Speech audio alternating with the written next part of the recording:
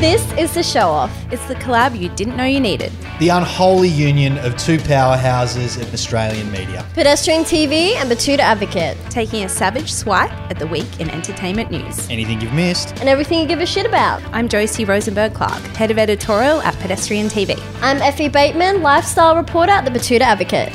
And I'm Wendell Hussey, the sports reporter at the Betoota Advocate and the token bloke of this podcast. Let's get into it.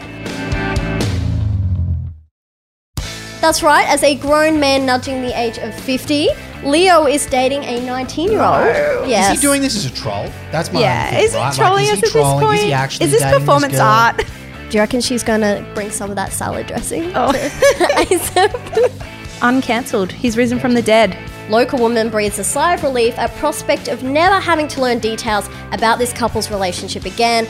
I'm, of course, talking about Megan Fox and Machine Gun Kelly. It's the thinking person's reality TV show. That's it. That's what I wanted. I wanted to hear that. It's the thinking person's reality TV I'm just going to show. see myself out.